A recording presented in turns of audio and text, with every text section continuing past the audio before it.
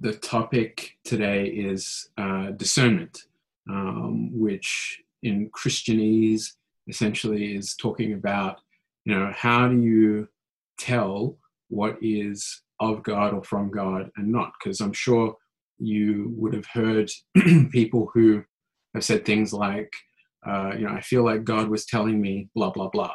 Or I feel like, God spoke to me and told me to do this. Or I feel convicted by God to, say this or whatever. And so, I'm a pessimist by nature. So when I hear people say things like that, two questions immediately come to mind. The first is, okay, sure.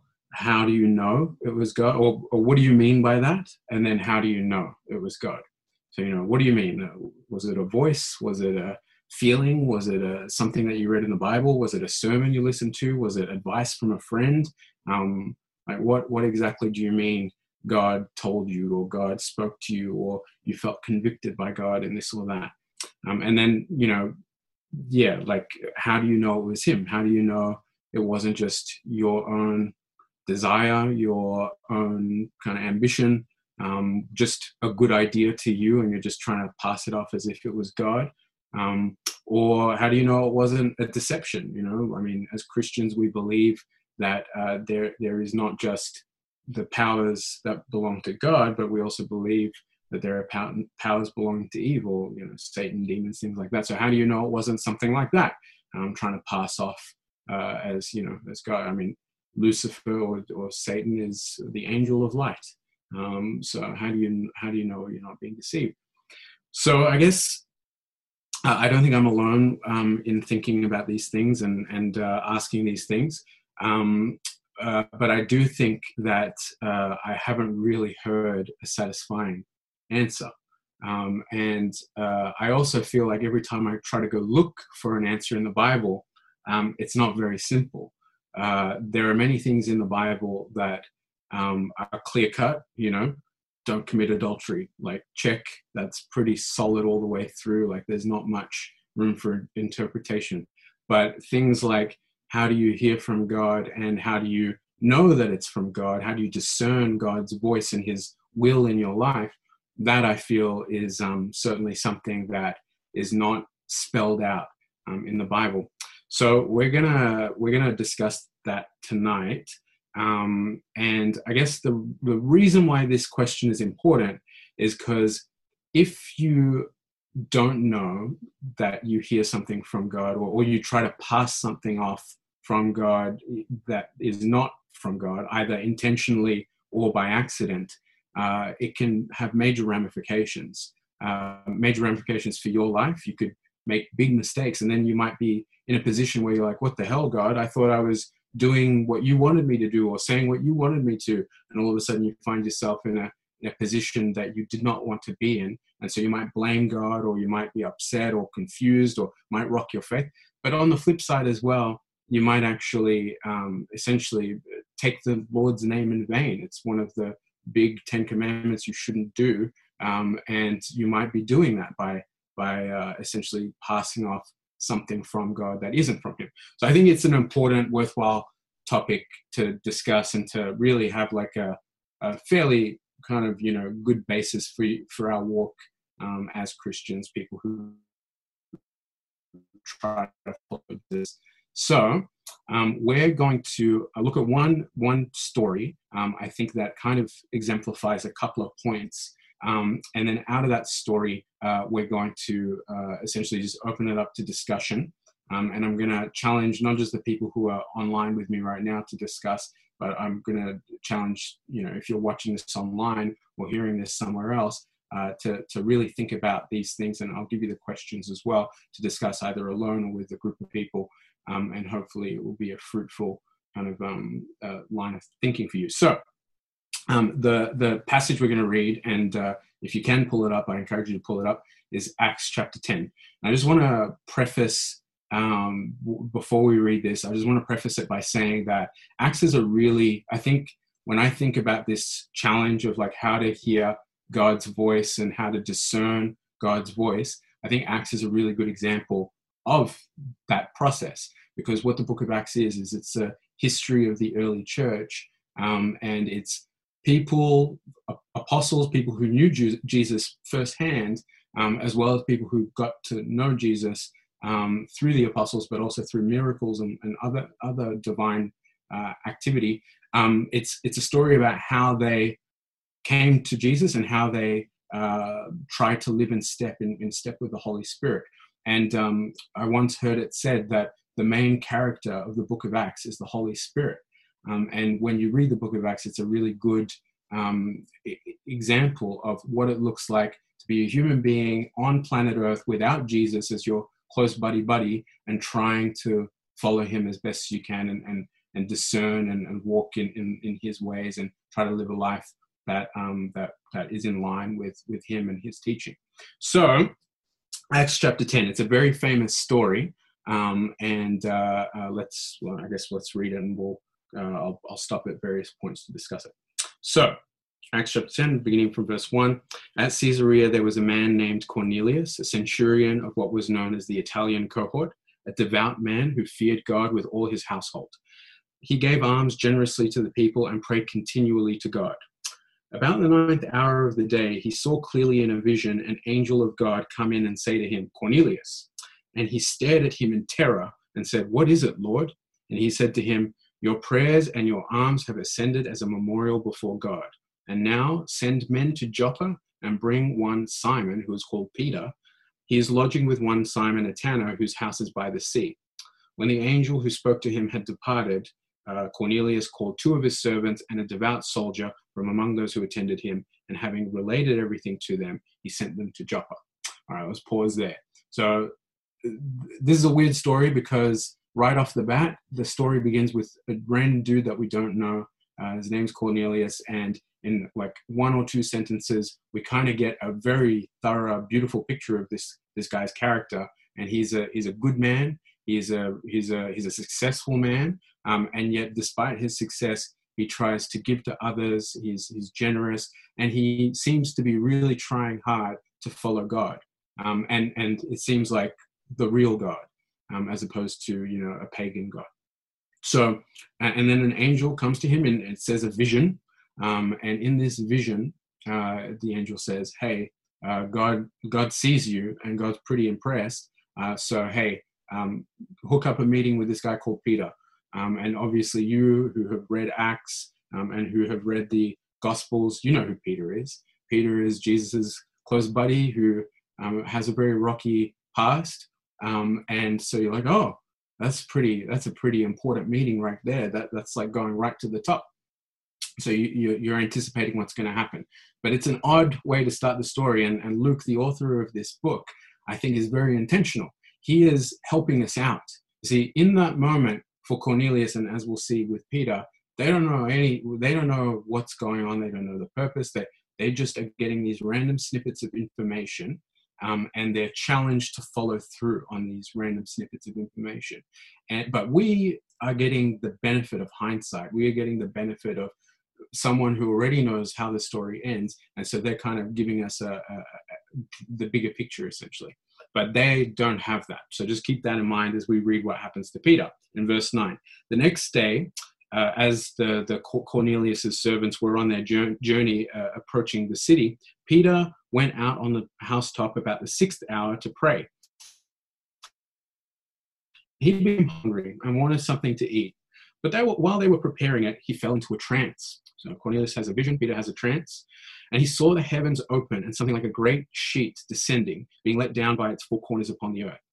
In it were all kinds of animals and reptiles and birds of the air. And there came a voice to him saying, Rise, Peter, kill and eat.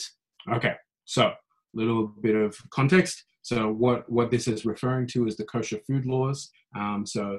Jewish people, according to the law given to them by Moses, were told, hey, there are just some foods you shouldn't eat. God has set apart certain things that you're allowed to eat, and they are what we would call the kosher foods or the holy foods, the set apart foods, and then everything else is not for you. It's unclean, or as Peter will refer to it later, it's common food. And so Peter sees this essentially hunger-fueled vision or dream or trance where he's super hungry, and this sheet comes down where all these animals are there, and God's like, off you go, smorgasbord, go for it, get whatever you want, prepare it, go. And Peter says this in verse 14. Peter said, by no means, Lord, for I have never eaten anything that is common or unclean. And right here, we get a snippet or a glimpse of the Peter that was, the Peter that rebuked Jesus for talking about how he was going to die, the Peter who, said, no, Lord, I would never betray you, and then goes on to betray him. We get this stubborn, obstinate Peter who, it's interesting how old habits kind of die hard. But he says, by no means, Lord, no, because he has in his mind a fixed idea of what is the right thing. God is challenging. He knows it's God. Like he acknowledges this is something from God. It's a vision. It's a trance. It's this divine encounter that he's having. So there's no mistaking that it's from God. And yet he's like opposing it. And he's saying, well, this must be a trick question. This must be a test. This must be, he has formed assumptions of what's going on here. In verse 15, the voice came to him again a second time. What God has made clean, do not call common. And verse 16, this happened 3 times. So lots of things happen to Peter in threes. This is one of them. And so here, Peter doesn't kind of get the hint. 3 times it happens to him, a point of emphasis. God is making an emphatic statement to him. And yet Peter doesn't know what that statement is. He's completely confused. It says in verse 17, Peter was inwardly perplexed as to what the vision he had seen might mean. And then as he's pondering it, this is what happens. Behold, the men who were sent by Cornelius, having made inquiry for Simon's house, stood at the gate and called out to ask whether Simon, who was called Peter, was lodging there. Verse 19, and while Peter was pondering the vision, so he was still hungry, still confused, dazed, still wondering, and then he hears this, behold, verse 19, the Spirit said to him, behold, 3 men are looking for you. Rise up and go down and accompany them without hesitation, for I have sent them. All right. So already we're at a different place than Peter, right? Already Peter has had a vision or a trance-like state and this thing 3 times. It's not like he could brush it off and say it was just a once-off thing. No, 3 times he had this vision thing. And then not only that, but now he's getting told by the Holy Spirit, like in a pretty clear way, hey, I've sent these people to come to you, so go with them. So automatically, we're kind of already, like there's a gap between us and Peter. But the point remains, and the point is that whenever you feel like God is trying to say something to you, I think what this story is trying to kind of communicate with us is like ponder it. It's okay to be confused about it. It's okay to not know immediately what's going on. But then what we will see is it's important to try to take little steps of obedience. And let's have a look at that in verse 21. Peter went down to the men and said, I'm the one that you're looking for. What's the reason for your coming? And they said, Cornelius, a centurion, an upright and God-fearing man, who is well spoken of by the whole Jewish nation, was directed by a holy angel to send for you to come to his house and to hear what you have to say. Now, Peter's getting a bit of confirmation that what he's heard is accurate. And so Peter invited them in to be his guest. He rose and went away with them, and some of the brothers from Joppa accompanied him. So in other words, the people who Peter was hanging around with, people who he trusted, the next day he went with them, he obeyed, but he's also grabbing some friends. And this is a point that I feel is really important.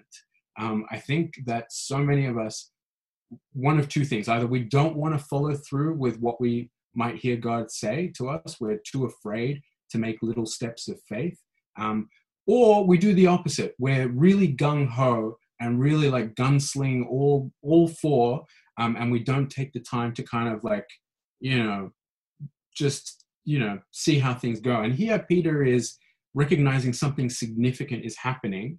And so but he doesn't know what. So what he does is he grabs some people that he trusts, some people who are his brothers, some people who he knows and that know him. And this is Peter. This is one of the guys who spent 3 years of his life with Jesus and who saw him rise from the dead. This is not some chump, and yet he's grabbing backup.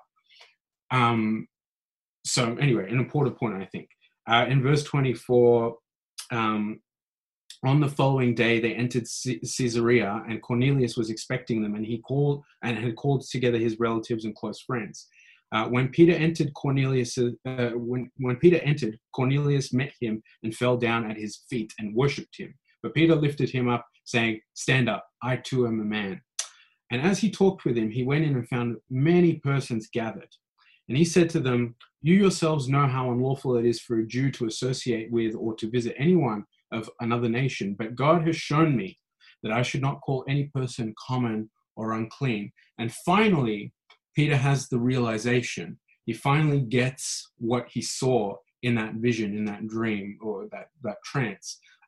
Finally, he realizes God was preparing him. In fact, it took 4 days from when the servants were sent out to when Peter came back. So presumably, Peter, over the course of this time, was starting to put 2 and 2 together. And it's finally at this point when he sees Cornelius and his family that he realizes, hey, the context here is that the custom was that a Jewish person was not supposed to be in the house or be associated with a Gentile, someone who wasn't Jewish. But God was showing him this vision of clean and unclean animals, saying, go, and anything that I've made clean, don't call unclean. And Peter suddenly realizes that doesn't just extend to food, that extends to people. And suddenly he realizes that the people in front of him, God has called clean, God has called worthy, and that God has done for them what he did for Peter. So he has this realization, and it took him a while. Like, that's something else that, to discern God's will, it can take you a while. It could take you days. It could take you a journey and it can take you even after the fact, in hindsight, to realize the truth, or to realize what God is actually on about. And again, sometimes I feel like people are a bit gung-ho to try to put words in God's mouth, or try to kind of interpret what God might be trying to do. And I think we just need to calm down a little bit, take little steps of faith, and then let him reveal in his time what he is trying to accomplish and say and do in our lives. And then to wrap up this story in verse 29 to 35, Peter says, "When I was sent for, I came without objection. I asked them, 'Why you sent for me?'" So he gets that he was supposed to come, and he gets that that God was telling him it's okay, and I want you to be around a Gentile. But he's like, "But why did you ask for me?" And Cornelius said, 4 days ago, about this hour, I was praying in my house at the 9th hour, and behold, a man stood before me in bright clothing and said, 'Cornelius, your prayer has been heard, and your alms have been remembered before God. Send therefore to Joppa and ask for Simon, who was called Peter. He's lodging in the house of Simon, a tanner by the sea. So I sent for you at once, and then you have been kind enough to come. Now therefore, we're all here in the presence of God to hear all that you have been commanded by the Lord to say.' So Peter opened his mouth and said, 'Truly I understand that God shows no partiality, but in every nation, everyone who fears him and does what is right is acceptable to him.'" And from this story, not only does Cornelius and his family get saved and come to know Jesus, but this story becomes a pivotal, influential event in the life of the early church that goes on to influence the way that the church deals with Gentiles. And in Acts chapter 15, Peter becomes one of the main spokespeople about why the Gentiles do not need to follow the Mosaic laws, like kosher food laws and circumcision, why they don't need to follow that to become followers of Jesus. And I can guarantee you this story came up in that whole conversation. So what's the take-home messages? And then we'll kind of have some discussion points and talk about it together. So take-home message number 1 is that God's always at work. All right, whether you see it or not, God's always at work. Point number 2 is that God is trying to speak. And again, whether or not it's a trance, a vision, or whatever way that he's communicating, he's trying to communicate. So try to hear him and try to to really like be attentive to what he might say. But when you're confused, that's okay. In fact, that's going to be the common response when you hear from God, is confusion and a little bit of doubt and a little bit of, I don't know what's going on here and all that kind of stuff. But then in that place, take little steps of obedience, things that you know God would want, i.e. things like talking to friends who are also Christians, things like reading the Bible, things like praying, things like if God is challenging you to do something like charity or whatever, God will never not be for that. So, you can be confident in taking steps like that. And then as you are obedient, as you follow through in these little steps, without being gung-ho, without going and necessarily, selling your whole livelihood or whatever else, although maybe God is telling you to do that, but I think you really need to be sure about that before you do. But anyway, before you go gung-ho, see what God is revealing to you in the process.